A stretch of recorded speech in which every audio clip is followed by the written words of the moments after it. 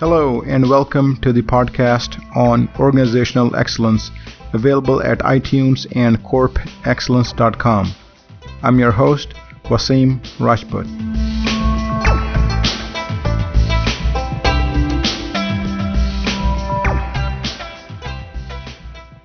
In this episode, we'll look at the different ways in which PMOs or project management offices can deliver value to their respective organizations.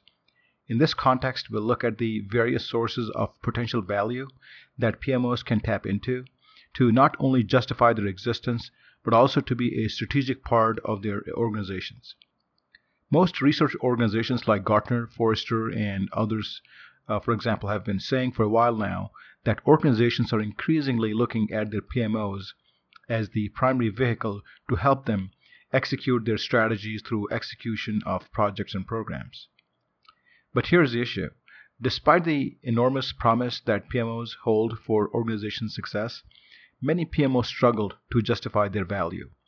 The fact is that a PMO has an associated overhead, and this overhead is due to the staffing of the PMO, the investment in the formulation and institution of its processes, implementation of various types of PMO tools, etc. So unless this overhead is justified in terms of a PMO's contribution to the delivery of successful business outcomes and benefits, the overhead always sticks out like a sore thumb to senior management. So in this episode, we'll highlight 4 sources of value that PMOs can tap into to improve their visibility and perception in the organization. But first, let's revisit the definition of a PMO, or as it's called, a project or program management office. A PMO exists to enable the successful delivery of projects and programs. These projects and programs ideally should be derived from an organization's overall strategy, and therefore should be aligned to the organization's strategy and goals. So if the PMO can deliver those strategic projects and programs successfully, then a PMO can be considered to provide business value to the overall enterprise. This needs repetition, as we'll further expound on this concept later. So again, if the PMO can deliver an organization's strategic projects and programs successfully, then a PMO can be considered to be living up to its promise of delivering business value to the organization. Now, based on this concept and foundation, we can say that for a PMO to deliver business value, it must build 4 specific capabilities in itself. They are ability to execute projects and programs successfully. Number 2, delivery of tangible business outcomes and benefits. Number 3, ability to work on strategic projects and programs.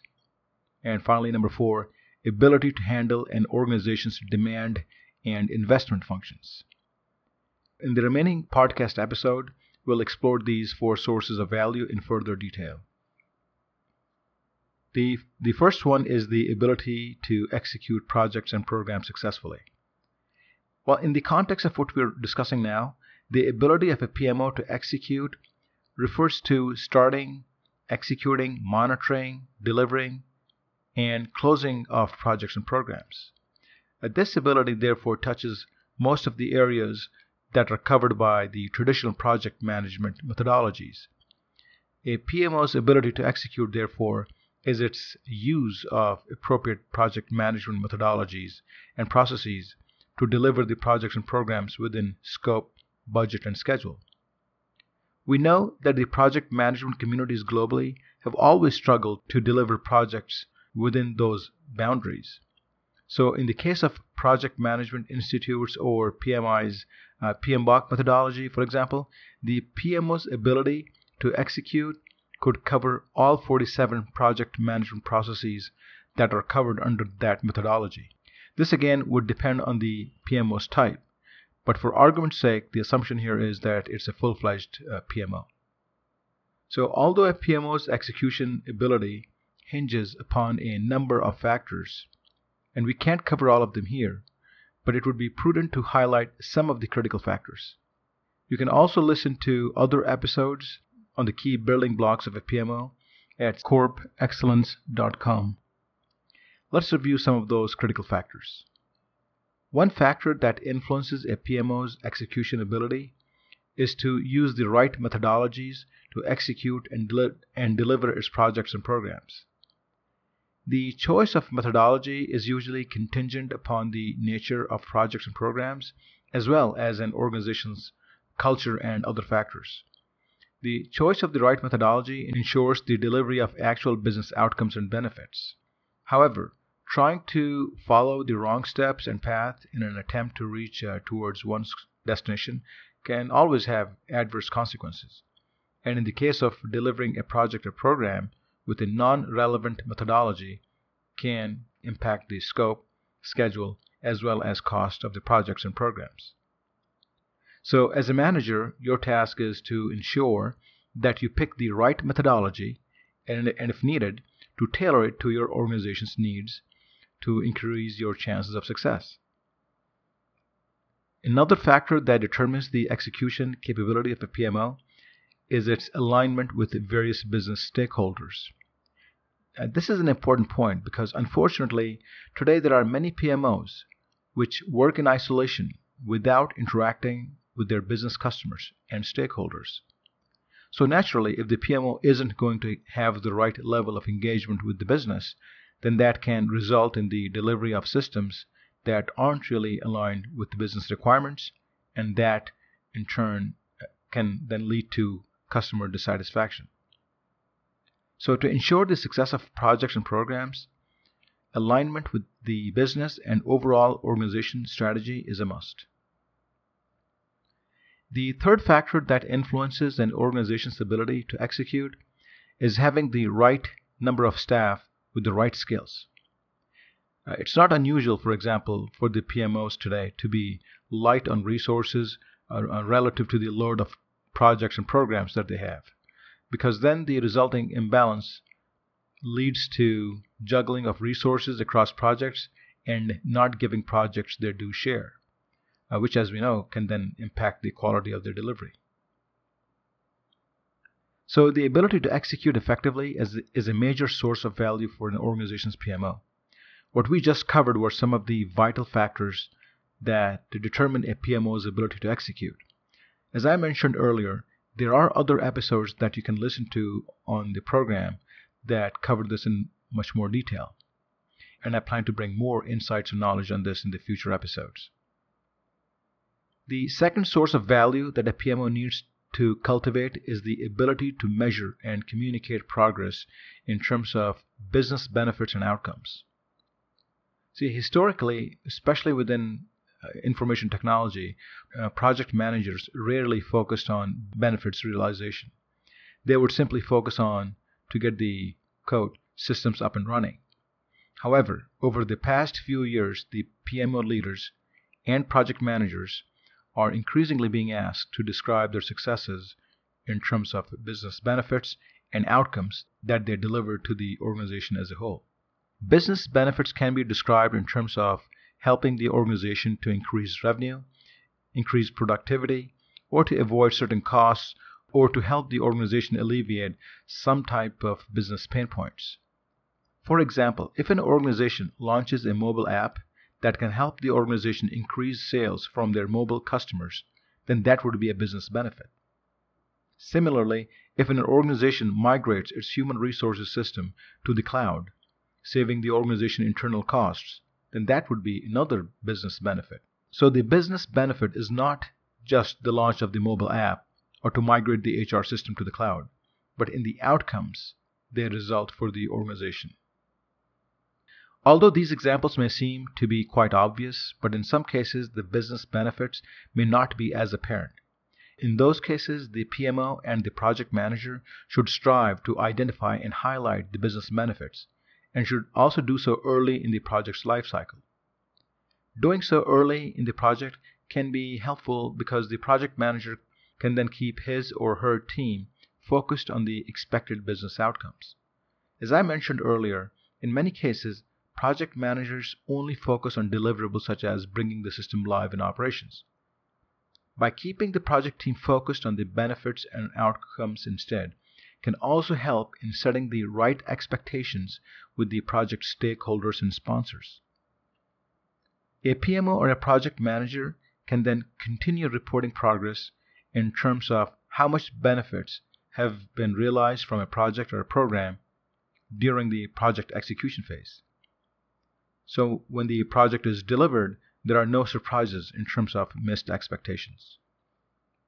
If while trying to identify benefits and outcomes, the PMO and the project manager are unable to see concrete business benefits, he or she then should discuss that with the stakeholders to ensure that the project indeed still has merits for it to be worked on. Some project managers raise the question whether it's their job to push for the identification of business benefits. Well, their view is that as long as the sponsor is funding the project, then their task in the PMO is simply to deliver whatever has been asked of them. But this thinking isn't proper for two reasons. First, being part of the project can sometimes give the PMO and project managers a deeper insight into the project and program. And it's their duty to divulge any business benefits related gotchas, even if it could risk further work on the project. So the long-term interests of the organization should always supersede any short-term gains, and I believe the project manager and the PMO has that duty to expose such issues.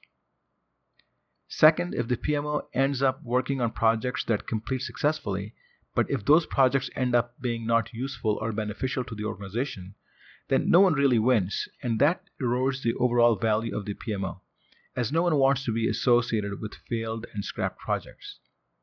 The PMO manager should therefore ensure that the PMO works on projects that actually deliver business benefits to the organization.